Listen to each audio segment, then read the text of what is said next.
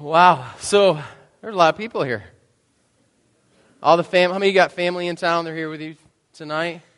That's good. You see all the grins on grandparents' faces and moms and dads. It's fun. This season is one that it's a fun season. And I don't know about you, but I think it continues to get longer and longer and longer. Okay? I'm guessing now we're back to like Halloween is when it starts. Is that right? Okay? Some of you guys are like, nope, we don't do anything until after Thanksgiving. How many are the people that you will not set up one thing until the last bite of turkey is gone? Okay? How many of you answer the door at Halloween with a Santa suit on? My aunt does. That's why she has she hands out candy with Christmas music going and Christmas lights everywhere. But this season it's a pretty fun one.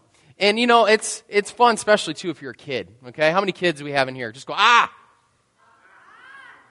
I loved it. When the older people in the room just went, ah! I love that, okay? But Christmas for kids is a blast. How many of you guys remember Christmas time as a kid? And the whole expectation that starts building, as you get that list out and you start writing down everything that you expect to receive on Christmas morning, right? I don't know if you have kids and your kids are like ours, but it starts the minute that catalog comes. That for us now, it's Toys R Us or the Walmart circular that's like, novel thick now. And so we look at our kids and we're like, you know what? Go ahead, circle some things so we have an idea of what they want, And so they go through the book and they start circling. And sooner or later, as you're looking through the book, I'm like, okay, did you hear me right? I said circle the ones you want. And you circled all the ones you didn't want. Because the whole book's full. So I'm like, you can't obviously want all of this, But they end up looking at it going, we expect everything, right? But it's fun when you think about Christmas and you think about seeing Christmas through the eyes of a kid. Well, this week I kind of came across something that was pretty funny. And I wanted to share it with you guys today. And how many of you guys like late night television? Confession time? It's okay. Jesus loves you still. Okay? Well, anyways, if you watch Jimmy Kimmel, last year he did this thing, and he encouraged parents to do it. You know what? Instead of me explaining it to you, why don't I just show you and let him explain it? Last week, I issued a challenge. I asked the parents of America to pull a little holiday trick on their children. We did this on Halloween with candy and got a lot of response to it. So we did it again, this time for Christmas. I asked parents to tell their kids they were going to let them open one present a few weeks early. But instead of a good present, I said, put something the kids won't like in the box and then upload a video of that to YouTube labeled, "Hey Jimmy Kimmel, I gave my kids a terrible present." And a lot of people did do this, and they did give their kids terrible presents, and a lot of the kids, surprisingly, reacted poorly to that. Open it up. You didn't want that for Christmas? You stinking parents! Take this back! Take it back where? This is yours. I want a refund! It's a half-eaten sandwich. Isn't that what you asked for? No, I asked for a toy. What did you say about Santa? He put me on a naughty list. Why? Because you gave me a stupid Hello Kitty dress. What did you get, Jason? Some black beans, cheese, and a Waffle House hat. What's in there? A bag of... Oh, you got a Mr. Potato Head. They're from Santa. Santa did not have those things. I saw you in the car in the garage. Those things were not from Santa Claus. Are you upset? Mm-hmm. You stupid parents! I hate you! I hate you all!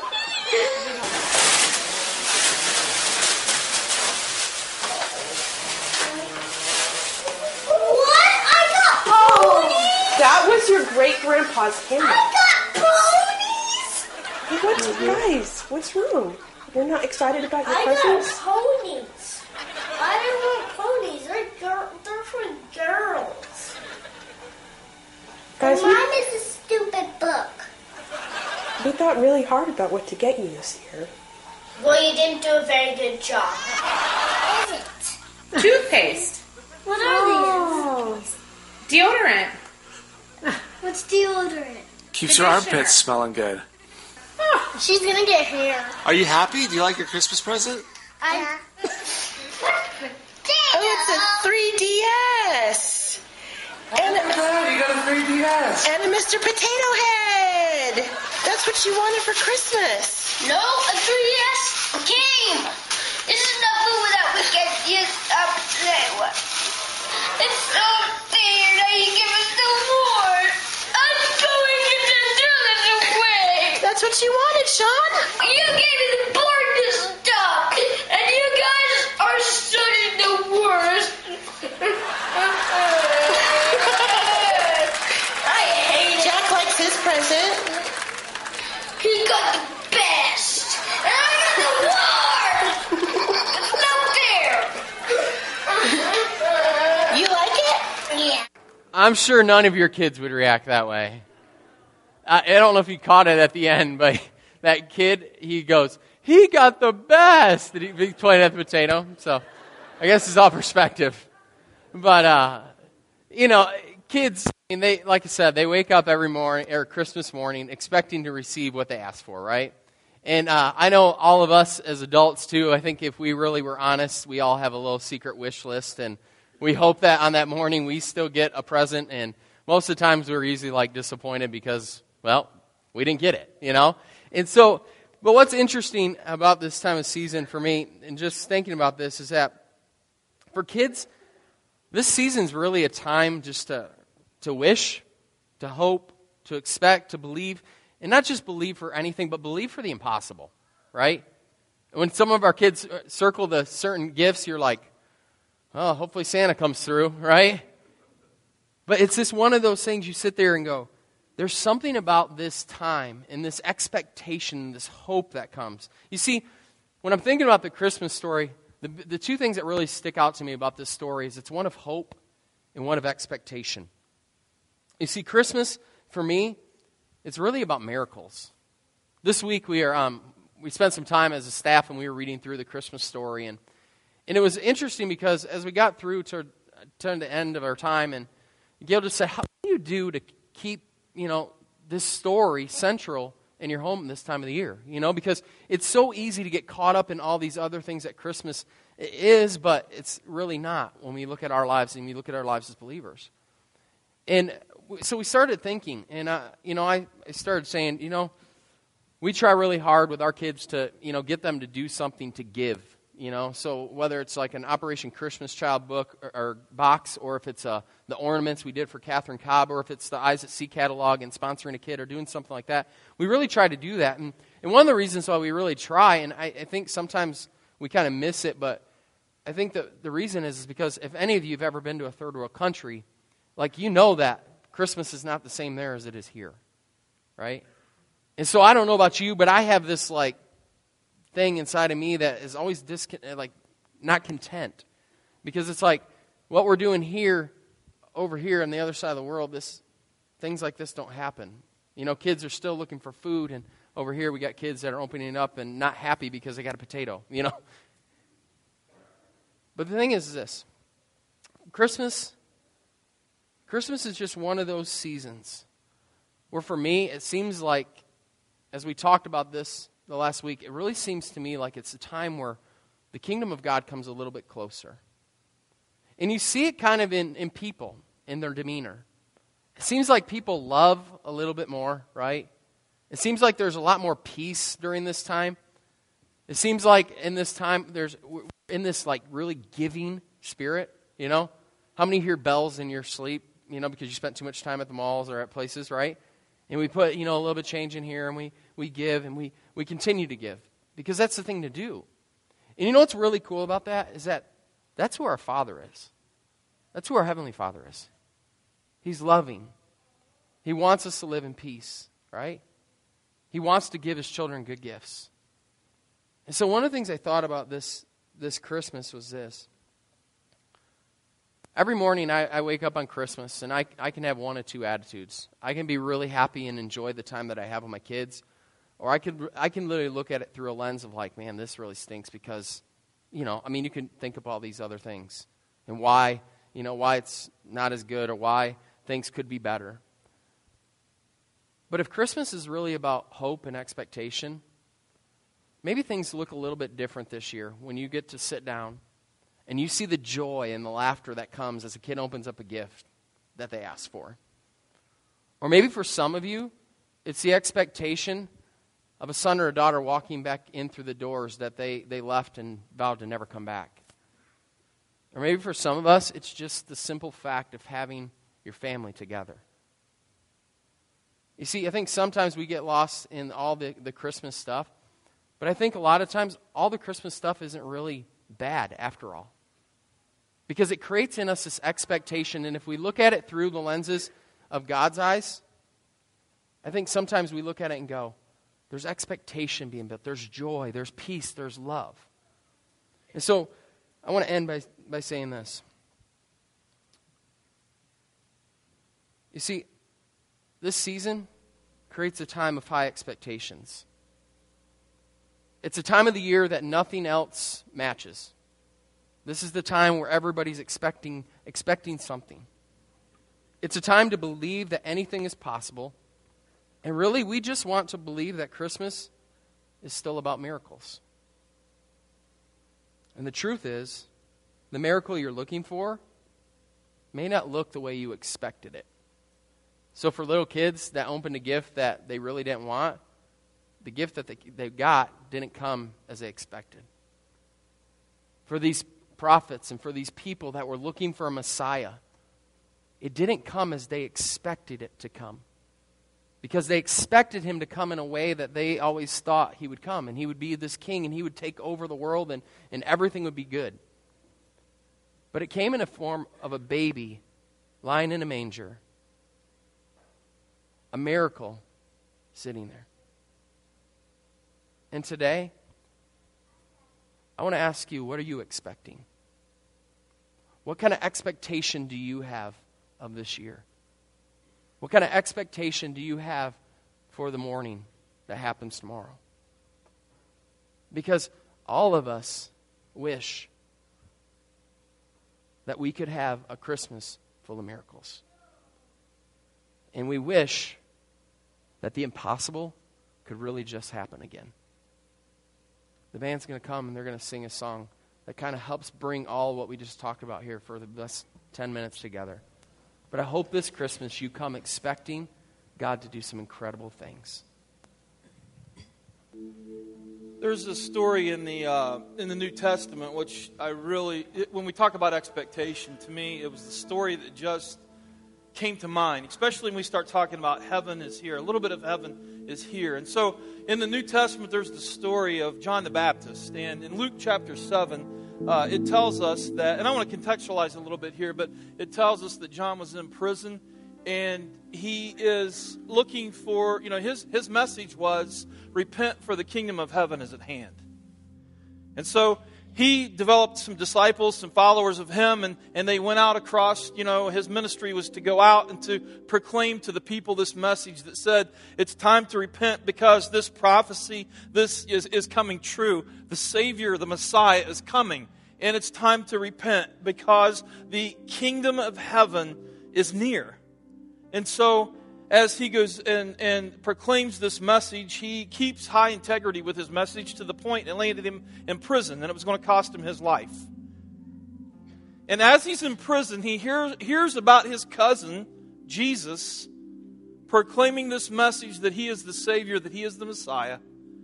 And John gathers a couple of his disciples and sends them out to Jesus to ask him this question, are you the one? And in Luke chapter 7, we read about this, and it says that John's disciples told him about all these things, and what he was talking about, all these things that this person of Jesus was doing. And so, as they share this with them, he calls two of them, and he sends them to the Lord to ask, are you the one who is to come, or should we expect someone else? There's that word expect. We're waiting in expectancy. We're waiting for something to happen. We've been waiting. We've read the prophecies. We've read Isaiah. We've read all these things, and we know that this Messiah is going to come, and He's going to be our King, and He's going to set up His throne, and He's going to release us from, this oppression. And so He asked them, are you the one? Are you the one? Or should we expect someone else? And so when the men came to Jesus, they asked him that question. They said, John the Baptist sent us to ask you, are you the one who has come, or should we expect someone else? And at that time, Jesus had been healing people, doing all these things. And at that very time, in verse 21, it says that Jesus cured many who had diseases, sicknesses, and evil spirits. And He gave sight to many who were blind. So He replied to the messengers, go back and report to John what you have seen and what you have heard. The blind are receiving sight. The lame are walking. Those who have leprosy are cleansed. The deaf hear, the dead are raised, and the good news is proclaimed to the poor. Blessed is anyone who does not stumble on account of me. And so the question comes, are you the one? John sends that question out. Are you the one? Are you the one? And let's be human for a second, okay? Let's take the Bible and let's really be human, because if you and I were John the Baptist and we were sitting in this dark prison, and I'm going to let my mind go because I'm not so sure. I've never been in prison, thank goodness, and hopefully I will not be. But I don't think those prisons were like what we have today. And I'm not saying today's are like, hotels and things like that. But what I imagine prisons being like in those days were very dark, damp, cold, very nasty. That's where my mind goes when I think of prisons back in this time. And so you have John the Baptist that's sitting in prison for something wrong he did? No. For something, the integrity of his message, saying, repent, for the kingdom of heaven is coming. The kingdom of heaven is near. And so it lands him in prison, and he's there. And I can't, what crosses my mind with John the Baptist, I think there's this like us all, like every single one of us sitting here at times where we question, where we say, is Jesus really Jesus? Is He really the Savior? And so He sends out this message, and I think there's a couple things that I believe that contribute to some of this, a little bit of this doubt or this question going out to Jesus. And again, I'm just kind of looking into this, but one of those questions would be, what about me, Jesus? I'm doing your work. I'm doing what I've been called to do. I'm doing what God has called me to do, and yet I'm landed in prison. You're over here healing the sick. You're over here allowing the lame to walk again. You're casting out evil spirits. You're allowing people to see that's been blind. Hey, I'm in prison.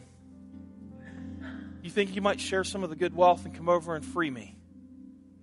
Why don't you come over and free me?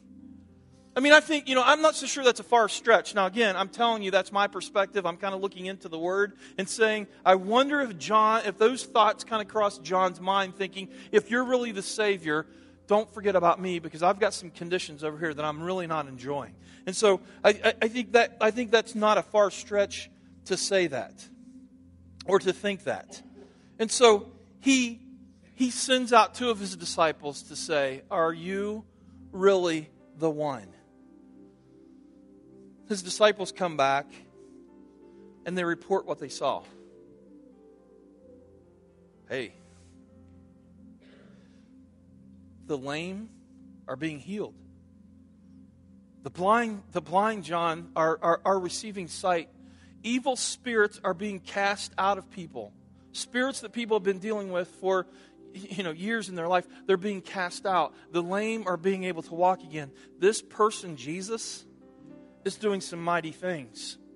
In fact, He's doing what He said He was going to do when He stood up in the temple and read from the scroll that said, it found in, he quotes from Isaiah 61 verses 1 and 2 when He says, the Spirit of the Sovereign Lord is on me, because the Lord has anointed me to do what? To proclaim the good news to the poor. He sent me to bind up the brokenhearted, to proclaim freedom for the captives and release from darkness for the prisoners, to proclaim the year of the Lord. He was doing exactly what the prophecy said would happen when this Messiah came. This prophecy that described the Messiah, that's exactly what Jesus was doing. And so when John's disciples went back to say, hey, John, he's fulfilling the prophecy. It's him. He's come. I think in that particular situation, and we know this for sure reading the Word of God, and Pastor CJ already said this, there was this misperception that when Jesus came, we've talked about this many times here at church, but there was this misperception when this Messiah would come, he was going to come, and pardon me for saying this, but he was going to come and he was going to kick some butt, is what he was going to do. He was going to free them from all this tyranny, the political tyranny that was taking place. No longer would they be under the boot of these other nations, but they would once again be the mighty nation of Israel like they used to be during the days of King David and that time, where people feared them. And they would once again be the political power that they used to be. That's what people thought he would be when this Messiah came. That's not the Messiah that God was sending. God was sending the Messiah to say, I'm going to destroy death once and for all. The tyranny that sin has in humans' life, I'm going to give freedom. I'm proclaiming the good news that what's happening around us is not the way it's going to be. My government will rule forever with peace. And on and on.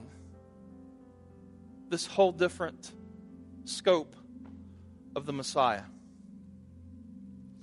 And so I think John, at that time when he was asking the question, and again, guys, I think all of us, if we are very honest with ourselves, there's times where we look into our lives and we say, God, are you really big enough?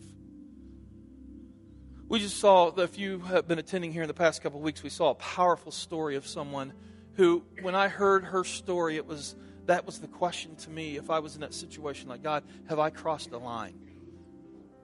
Are you really big enough to take on my junk? Are you really big enough to stoop down and get messy and forgive me of my garbage and restore me once again to that person that you've created me to be? And I think at times we can doubt that.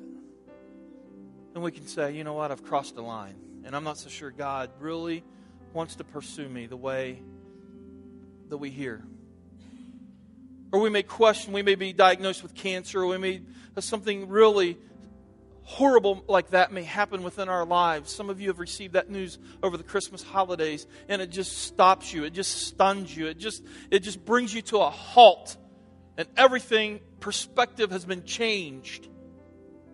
And sometimes we stand and we say, why?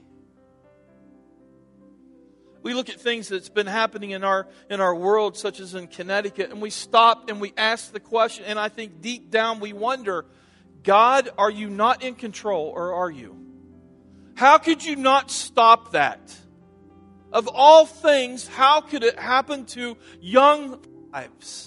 God, it's not right, it's not fair, it should never happen. And deep down, I think sometimes if we would just be honest, I think there's sometimes where we say, God, are you really there?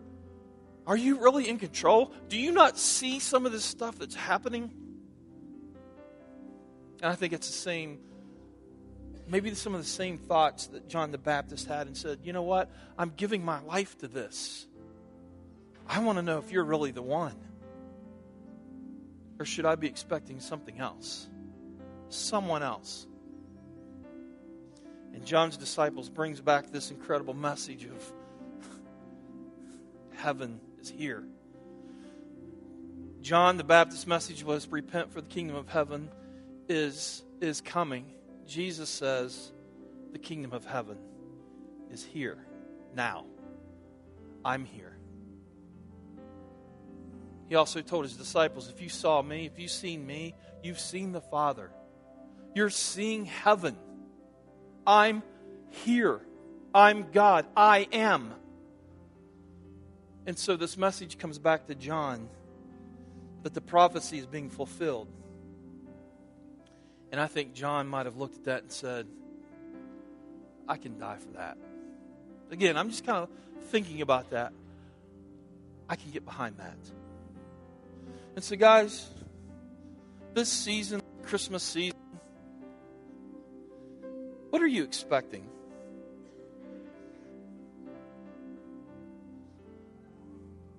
Are you expecting and realizing that the King has come? And there are glimpses of heaven at hand.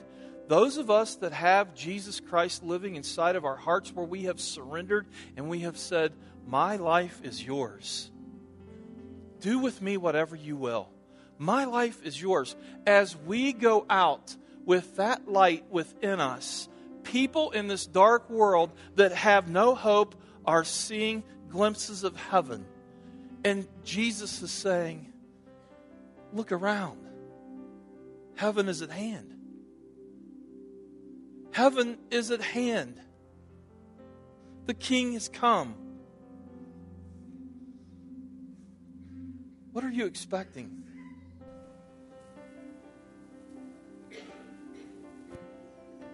I pray that this might be a time, this season might be a time where you really reflect. And this might be one of the most intimate Christmases you've ever had with God. Because you realize that the kingdom of heaven is at hand. And as we go out into our world, people are seeing glimpses of heaven. Snapshots of heaven, because we've been changed. We've been absolutely changed.